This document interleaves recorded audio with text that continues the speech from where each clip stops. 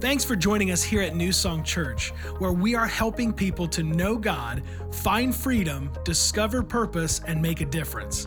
If you have any questions at all or just want to learn more about us as a church, you can check us out online at mynsc.org. It's the best way to stay connected with us throughout your week. And now, check out this week's sermon. Are you ready to study the Word of God? Yes or no? It's going to be fun. Get out your sermon notes. I want to tell you today, there is I'm going to tell you the subject first, the topic first, and this is part one, session one of 5 weeks of 5 easy steps to wreck your life, all right? So this is week number 1, 5 easy steps to wreck your life, and today I'm going to teach you how to commit adultery, all right?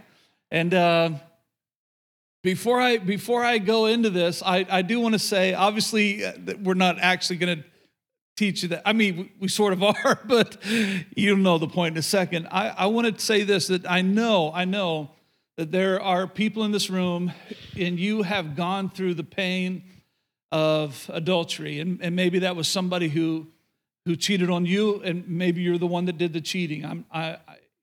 There's probably not many, but I'm sure that there are some. And I want to say this, that I'm not here today to beat you up. In fact, let me say it like this. This is the best way that I know to say it.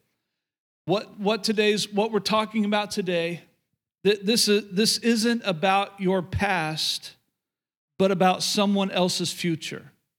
Okay? So if you have gone through this isn't to beat you up. This is not about your past.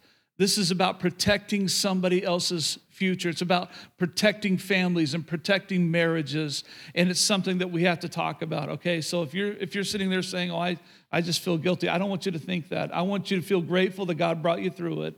And I also want you to pray and say, Father, I know that this is serious business in today's culture, and Father, if there's anybody that's leaning in that direction, help them, Lord. Help them to hear. Help them not to go through what I've gone through or what our family has gone through. How many, that makes sense to you? That's okay to do, right? Okay, so we're going to look at 2 Samuel, one of the most well-known affairs that happened in the Bible, and it happened to King David. In fact, he's the one that initiated it, so it didn't happen to him. He's the one that caused it to happen. And we also know that David is a man after God's own heart. And you say, wow, this guy did that, and he's still a man after God's own heart. Can I tell you, everybody, the redemption story is more powerful than you give it credit for. The grace of God is more powerful than you give it credit for. The mercy of God is more powerful than we could ever think or imagine. And David's is one of a story of redemption. And so your life is also meant to be a story of redemption. You have been redeemed. In fact, the Bible says that let the redeemed of the Lord say so, and we do. If you've been redeemed by the Lord, say amen. Amen. Isn't that good stuff right there? 2 Samuel chapter 11, verses 1 through 4. In the spring, at the time when kings go off to war, was David a king? Yes, he was. Was he supposed to be where he is? No, he wasn't. This is the time when he's supposed to be away. In the spring, at the time when kings go off to war, David sent Joab out with the king's men and the whole Israelite army, and they destroyed the Ammonites and besieged Rabbah, but David remained in Jerusalem. One evening, David got up from his bed and walked around on the roof of the palace, and from the roof he saw a woman bathing. The woman was very beautiful.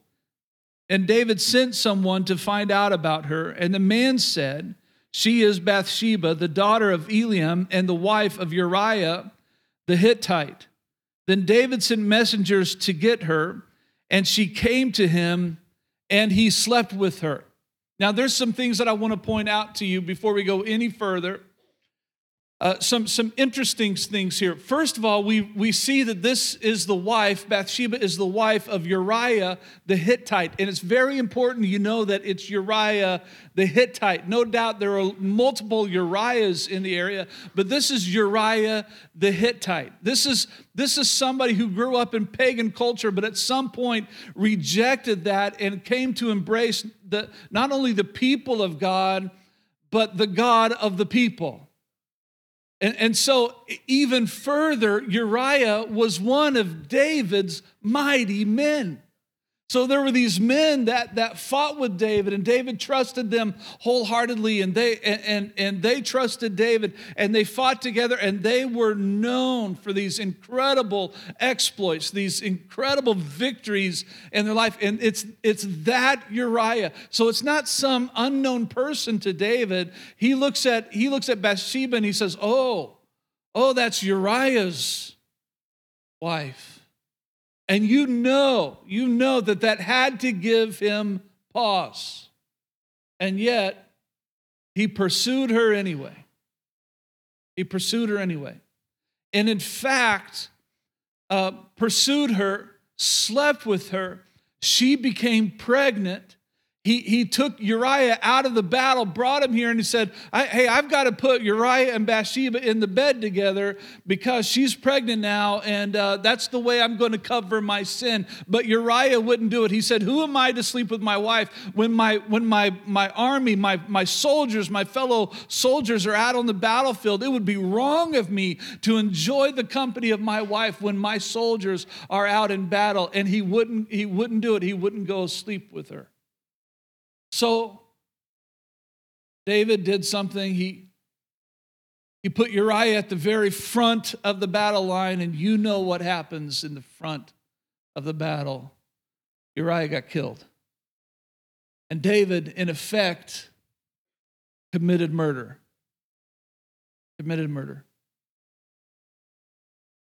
David was in the wrong place. Remember, he was supposed to be off to war. He was in the wrong place at the wrong time, focusing on the wrong person and wanting the wrong thing. And it left a long-term mess on his hands. In fact, it very much had long-term effects, and you can read that story for yourself. But you all know this to be true. Committing adultery never produces anything good, ever. And yet it happens far more than you would ever expect it to.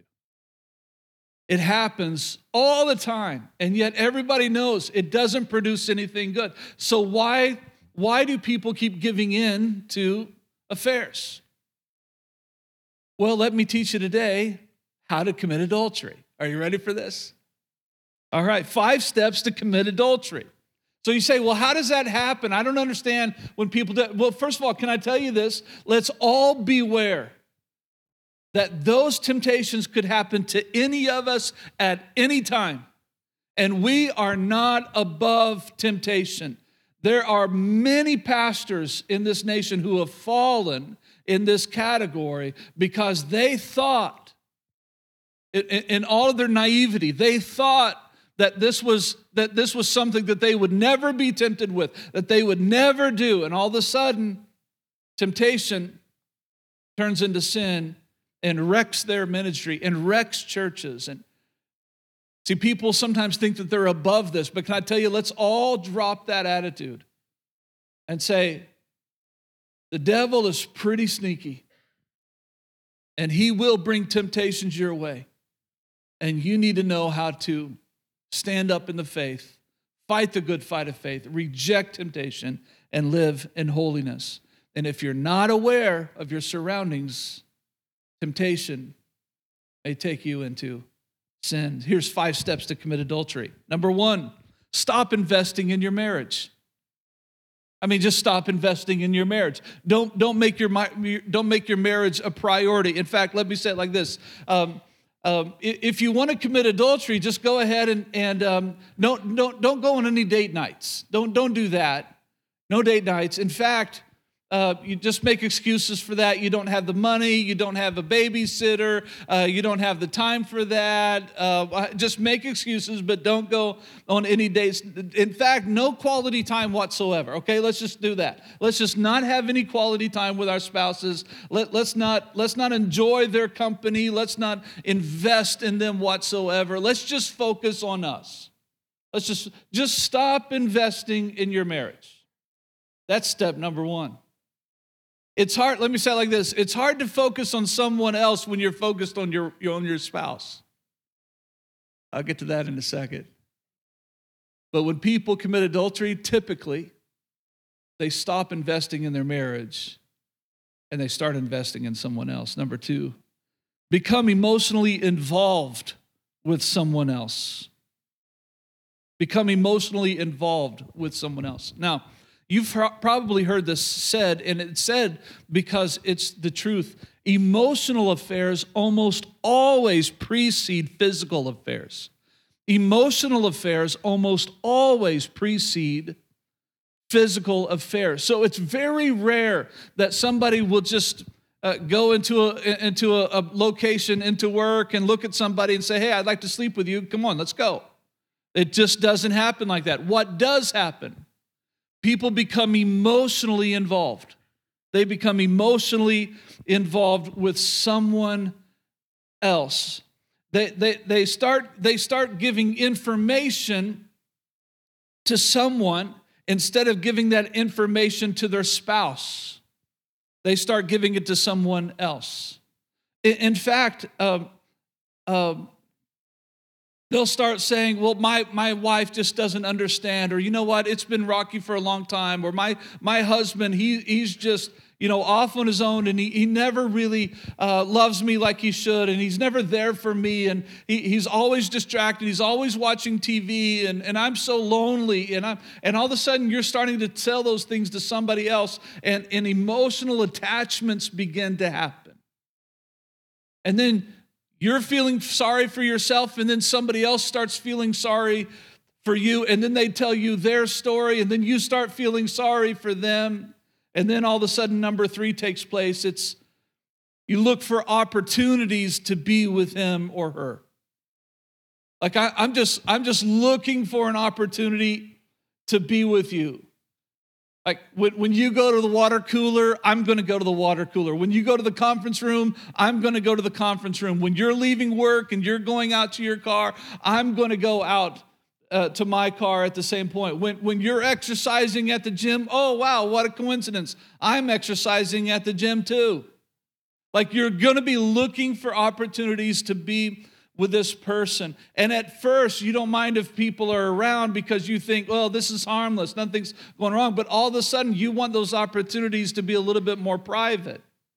All of a sudden, you don't want to have those conversations in public. You want to have those conversations in private. You don't want, in fact, it's becoming a little bit awkward at this point. You don't want other people seeing this relationship take place. And so you decide, no, I'm not going to talk to this person in the gym. I'm going to wait till they get out in the car, and then I'm going to talk to them while we're at the car because I want it to be a private conversation. Number four, just flirt as much as possible. Do you want to know how to commit adultery? Just flirt as much as possible. Just tell them how great they look. In fact, tell them that they don't understand why their spouse doesn't treat them like a king or like a queen. I just don't understand why your spouse doesn't find you as beautiful as I do.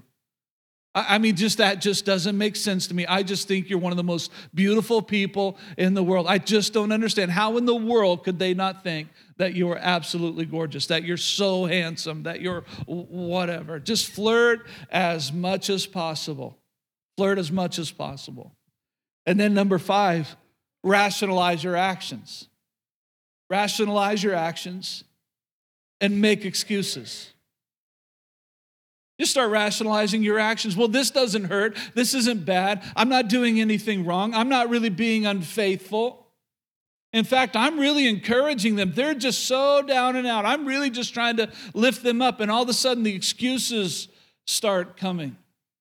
Well, I wouldn't feel this way if my wife did more of this, if my husband was more involved, if so-and-so was acting better, then I wouldn't feel like, and this really isn't my fault, because if I was treated better than I am, then I wouldn't be having these emotions towards somebody else. And all of a sudden, you make excuses and you rationalize to the point that, well, a kiss is okay. A hug, actually, if you want to know the truth, you know how it starts? Typically, a touching of the hand, a putting your arm around that person, a lengthy pat on the shoulder, a caress, holding hands even just for a few seconds, and then a hug, and then a kiss on the cheek, and then a kiss, and the rest is downhill from there. Do you want to know how to commit adultery? There you go. But if you want to protect your marriage, how many people want to protect their marriage in the room? Then you need to listen up, everybody, because I've just explained to you what happens 80% of the time when people commit adultery, when people have affairs. That's what happens 80% of the time. Now, again, there might be a few adjustments in there, but that's typically the way that it goes. Emotional affairs always precede physical affairs. It's just the way it happens. It's just the way it happens. Now, this is what the Bible says in Hebrews 13:4, because this is always amazing to me. Hebrews 13:4 says, marriage should be honored by who? By all, and the marriage bed kept pure. So when you are tempted to cheat, what's amazing to me is that's not only dishonoring your marriage, but it's also dishonoring the marriage of the other person if they're married. You're not only dishonoring your spouse, you're also dishonoring the spouse of the person you're interested in. How many that makes sense to you? You get it now. Like you're not just it's not just affecting you, it's affecting another innocent party. And the Bible says that marriage should be honored by all. By all. That let me say it this way, New Song, that you shouldn't only want to make your marriage thrive, but you should want everyone's marriage to thrive. You shouldn't just focus on your marriage, say, well, I want to have a successful marriage, but I don't care about anybody else. No, that's not God's plan. You should want to thrive in your marriage. You should want to have a successful marriage, but at the same point, as much as I invest in my relationship with my spouse, in fact, we just celebrated a few days ago our 21st wedding anniversary. And we went out for a couple of days. We just spent a couple of days together, and I just said, baby, this is your weekend. What do you want to do? And that's what we're going to do. And that's what we went out and did. We just had a great couple of days together. So as much as I want to invest in my relationship with my wife and have a successful marriage, here's the truth of the matter. I want all of you to have a successful marriage too. I don't want your marriages to fail. I don't want your marriages to be weak. I want you to have strong marriages. I want you to be examples to not only to one another and not only to your children, but even to those that you work with, even to those that you go to church with. You should be a shining example of God's redemptive story. You should be a shining example of the love of God, not only in your life, but in your marriage. People should look at you and say, wow, I wish I had a marriage like that. I wish I was in love like they are. I mean, come on, everybody. Like you wouldn't have gotten married if you weren't in love. You wouldn't have gotten married if you had not chosen to say, I'm going to spend the rest of my life with this person because I love them. And love, by the way, is not just an emotion, it's a choice. You're saying, for the rest of my life, I am giving my life to you. For the rest of my life, I am going to live for your benefit.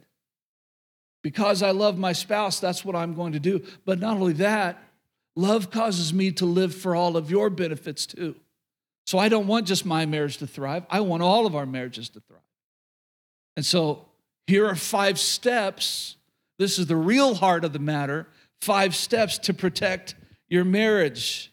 Number 1, there's going to be some people, before I even say this, everybody look at me. There are going to be some people in this room that disagree with this. And I don't care.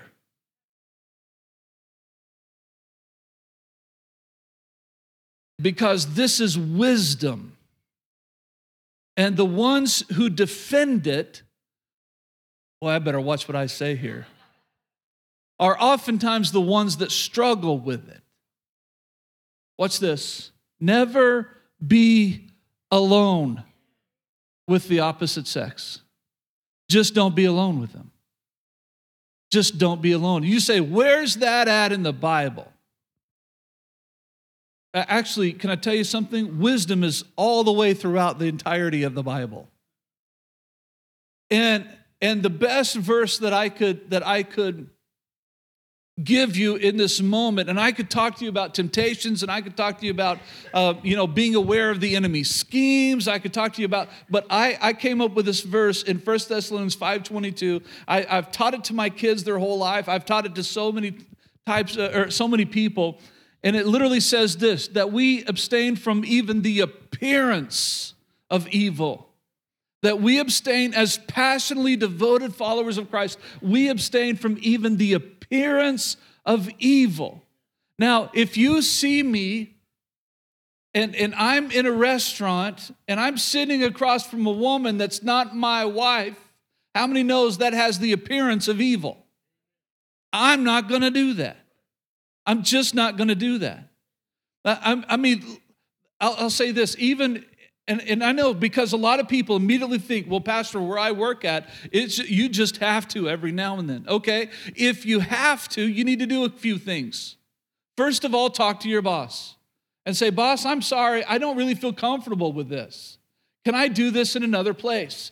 Can I meet with this person in a room that it has glass all the way around it, where people can see in? Can I do this without being alone with this person? It would just make me feel more comfortable.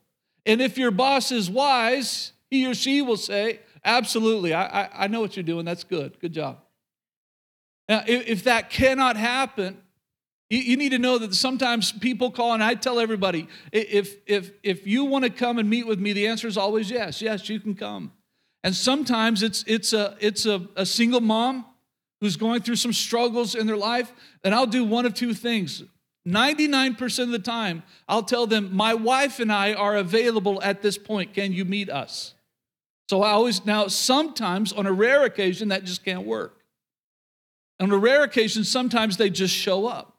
And at that point, my door just stays wide open. And I've had some ladies say, hey, can we shut the door? And I just tell them, I'm sorry, I can't. For accountability's sake, the door has to stay open. I'm sorry. And they understand. I've never had somebody get up and walk out and say, well, I'm just not going to be here then. Well, if that's your attitude, you probably do need to go. I probably don't want to sit down and talk with you. How many know what I'm talking about, right? So never be alone with the opposite sex. Just don't do it. It's not wise.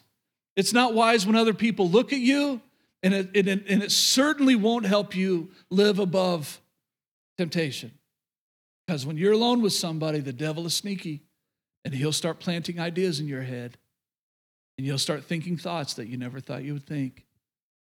Don't be alone with someone of the opposite sex. Number 2, never put down your spouse in front of others. Be loyal. Be loyal. One thing I know about my wife, you can complain all day. Ladies, you can complain all day long about your husband to my wife, and she will never put me down. She is loyal to me at all times, and I am loyal to her. I never put her down. And what happens is, and we just do that in general. That's our way of honoring each other. That if we have issues, we talk about that behind closed doors to one another, because we communicate openly and honestly and in love, by the way. We fix issues behind closed doors. And if we need to get help, we're not above getting help. But here's something that I've learned. When you start putting down your spouse in front of somebody else and you start telling them your heart, guys, if you go to another woman, you start, oh, my wife is this and my wife is that, and then all of a sudden they'll start becoming emotionally attached. Well, you shouldn't be feeling that way, and boy, I can't believe she treats you like that, and all of a sudden an emotional attachment takes place, and you are giving, if you are putting down your spouse in front of others, you are allowing the devil to put a foothold in your life, to put a stronghold in your life. You're opening, let me say this, you're opening the door to the devil's schemes. So just don't do it. Well, Pastor, I'm married to a louse. I don't care. See Dr. Bill. Come and talk to us. Like, make an appointment with me and my wife. We'll help you as best we can. So if you're going to talk, make sure it's with a pastor or with a counselor. If you say, well, we have this other couple that we're just best friends. No. The answer is no. If you have another couple and you're best friends and you live life together, and all of a sudden you're alone with your best friend's wife, never put down, in fact, never be alone. Never be, not even with them. Well, we're best friends. I don't care. You just don't do it. If you agree with this so far, say amen. Amen. How many know that this is wisdom? Say amen. Some of you need convincing. Let's keep going. So never be alone with the opposite sex. Never put down your spouse in front of others. Number 3, make a successful marriage your priority. Make a successful marriage your priority. If you have issues in your marriage, go and talk to somebody, but make sure it's the right person. Go and talk to one of the pastors here on staff. Go and talk to our counselor. Actually, all of our counseling, by the way, if you want to see Dr. Bill, it all comes through me. It all comes through me, because we give the ones who are in most crisis, the biggest crisis, get dibs, for lack of a better word. You know what I'm talking about. And oftentimes my wife and I'll take a couple for 2 or 3 or 4 weeks until Bill's schedule opens up, and then we'll feed that person to Dr. Bill if we're not able to handle that ourselves. And so you need to come and tell us. You need to say, hey, Pastor, something is wrong in our marriage and we just need help. And I'm telling you, we're here to help you. Get involved in a marriage small group. Get involved with a mentoring couple. We have mentoring couples right here at New Song that can mentor you in your marriage. Just get some help and make your marriage a priority. Let me say it like this, but even more detailed. Make your spouse your priority outside of your relationship with God. So I'm going to invest in my spouse. I'm going to give, this is just a typical week in the Chambers household. And we probably drive our kids nuts. Because I hug my wife 8 or 10 times a day. I tell her I love her 8 or 10 times a day. When the kids are looking, I pinch her on the rear end.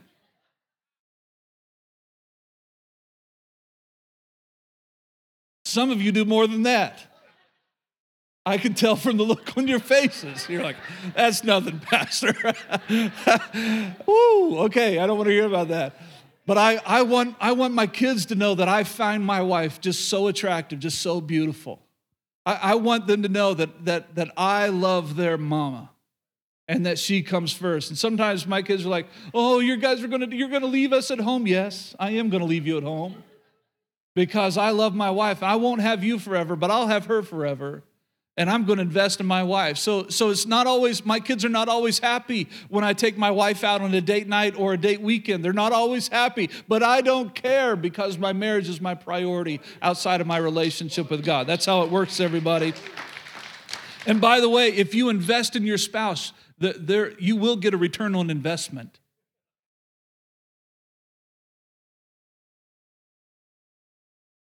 Woo! Thank you, Jesus. Number 4, if tempted to sin, magnify the consequences. If tempted to sin, magnify the consequences. Look at the way your life is now, and odds are it's probably not perfect. But do you want to damage your children for the rest of their lives?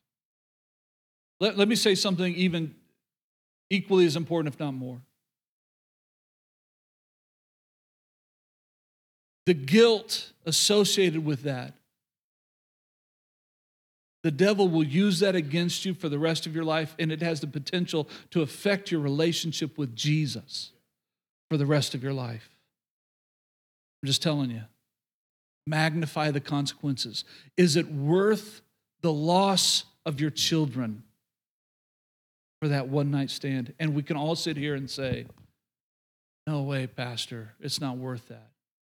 Then magnify the consequences and don't do it. Magnify the consequences. And then, number 5, grow in your relationship with Christ. Grow in your relationship with Christ. Everybody put your sermon notes away because the next verse will be up on your screen, but I want you to grow in your relationship with Christ. Let me say it like this, and I teach my kids this, I teach others this. It's hard to sin when you spent the whole day in prayer, right? It's hard to sin when you wake up in the morning and you spend time with Jesus and you spend time in His Word. The Bible says we hide His Word in our heart that we might not sin against Him. Did you know it's hard to sin when you invest in the Word of God? It's hard to sin when you spend time in prayer.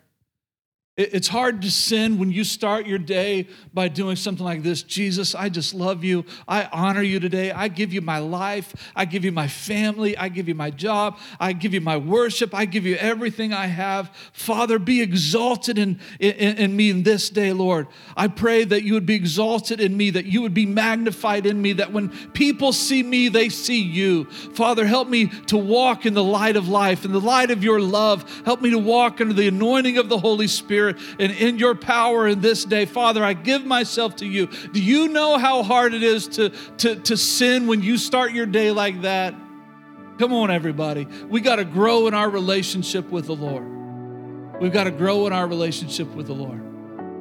Because it's hard to sin when you're in a right relationship with Jesus. It's hard to.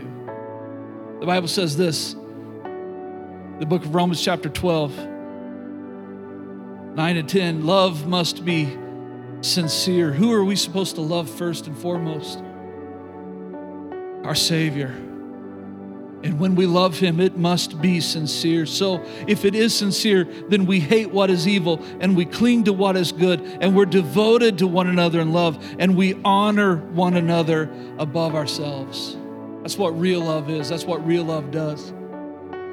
And if you are really growing in your relationship with Jesus and you're loving Jesus more and more every single day, can I tell you, the more that you grow in Christ, the more that you'll hate evil and the more that you'll love good.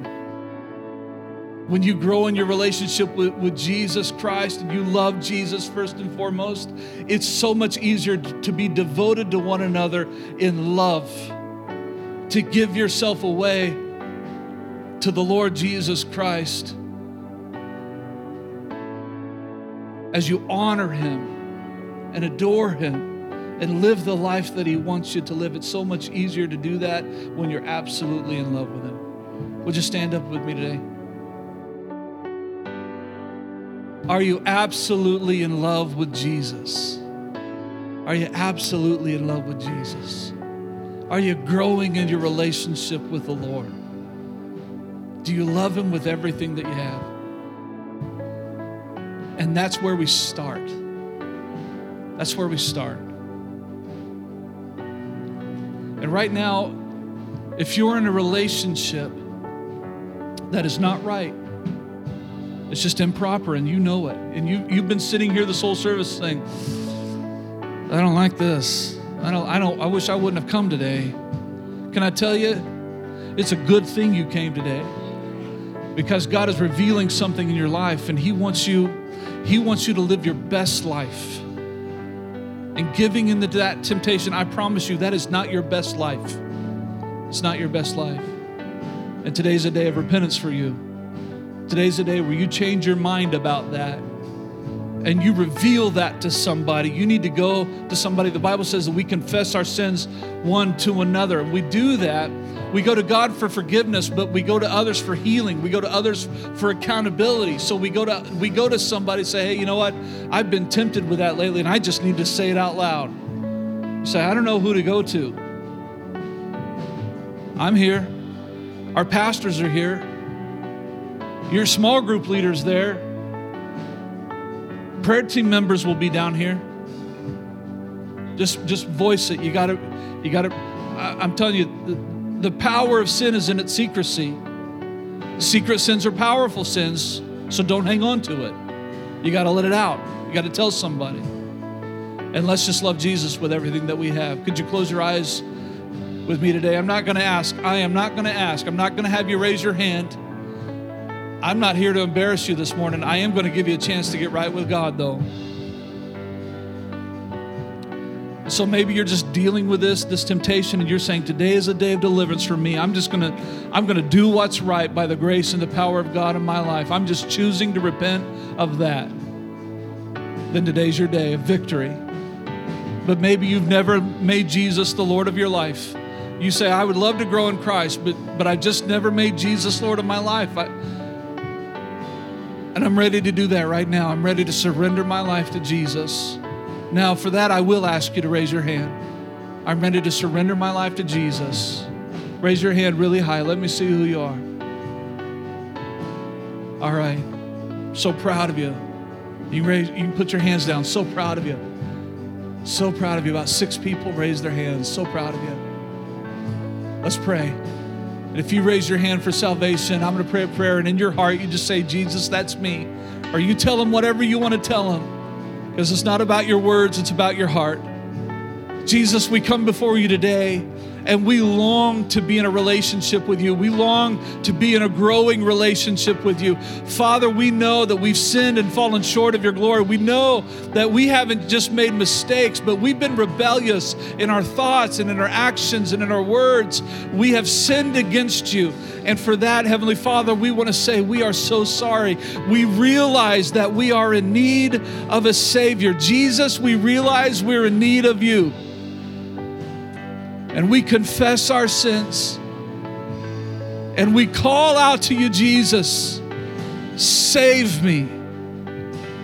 Jesus, save me. I surrender my life to you. And Lord, I'm so grateful that every single person, according to your word, who calls on the name of the Lord, they are saved. And so for every person in this room that have called upon your name, Jesus, we celebrate the fact that they have now come into the kingdom of God. They have been adopted into your family, and they are now children of the Most High God. Their sins have been forgiven because they have called upon the name of the Lord Jesus Christ and believed in him. And for that, we celebrate today. And we honor you. You get all of the praise and all of the glory for that in this day. We thank you that you don't count our sins against us. We thank you that you remove our sins as far as the east is from the west. We celebrate that today, Father. You get all of the glory. And for every other person in this room that's been tempted, they've been tempted to sin, they have relationships that they shouldn't have right now, Father, I pray that you would empower them by your Holy Spirit to stand up to that temptation, to stand up, to rise up in faith and say, I will not sin against God and against others. I will embrace holiness. I will embrace integrity. I'm going to do what's right. Lord, I pray that you would empower them to reveal that to somebody, to talk to somebody about that. Lord, I pray that you would get the right person in their path so that they could talk about it and their marriages and their life could be healed by the glory and the power of your name. I speak that over New Song. And I pray, Father, that every single person in this room, come on, New Song, let's lift up our hands to the Lord very quickly. Lord, I pray that every single person in this room would have a growing and awesome relationship with the Lord Jesus Christ. Father, we come before you today realizing that you are good, that you're faithful, that you're kind, that you're merciful, that you're compassionate. Father, we realize that you love us, and we make a decision today to grow in our relationship with you, to invest in our relationship with you. We make a commitment today to read your word, study your word, to pray, to worship you, to surrender ourselves to you every single day. And that's what we do right here, right now. We surrender ourselves to you. Lord, have your way in us, we pray. Have your way in me. I pray it in the name of Jesus Christ. Amen. As a church, it's our honor to play a small part in what God is doing through your life, and we would love to continue on that journey. To find out what your next steps could be in your relationship with Christ, all you have to do is go to mynsc.org/connect. Thank you to all of you who consistently give, serve, and pray. You are the ones that God is using to truly make a difference in our community as we live out our mission of leading people to become fully devoted followers of Christ. We hope you tune in next week.